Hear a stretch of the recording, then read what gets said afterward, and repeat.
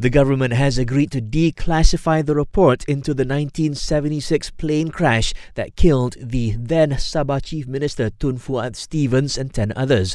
PM Datuk Sri Anwar Ibrahim says the report will be released next week in the name of transparency and adds, "We owe it to the people, generally the Rakyat, more so people of Sabah and the families concerned, to release. And I don't believe that findings such as this, which affect of concern to the families and the state and the general public, should be kept as an official secrets act." Last month, the Kota Kinabalu High Court ordered the government to declassify the report.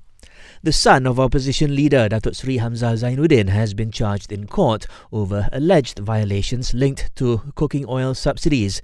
He and another accused pleaded not guilty on 9 charges over the matter. This includes allegations they provided fake invoices on the sale of subsidized cooking oil to a local retail company.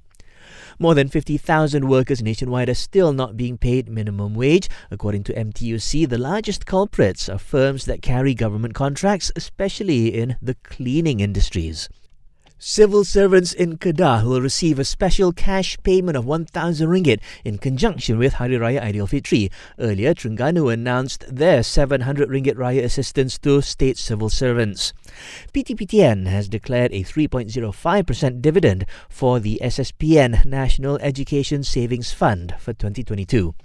And fuel prices will remain unchanged for the next 7 days. The price of RON97 petrol will remain at RM3.35 per litre, while RON95 will be at RM2.05 and diesel will be priced at RM2.15.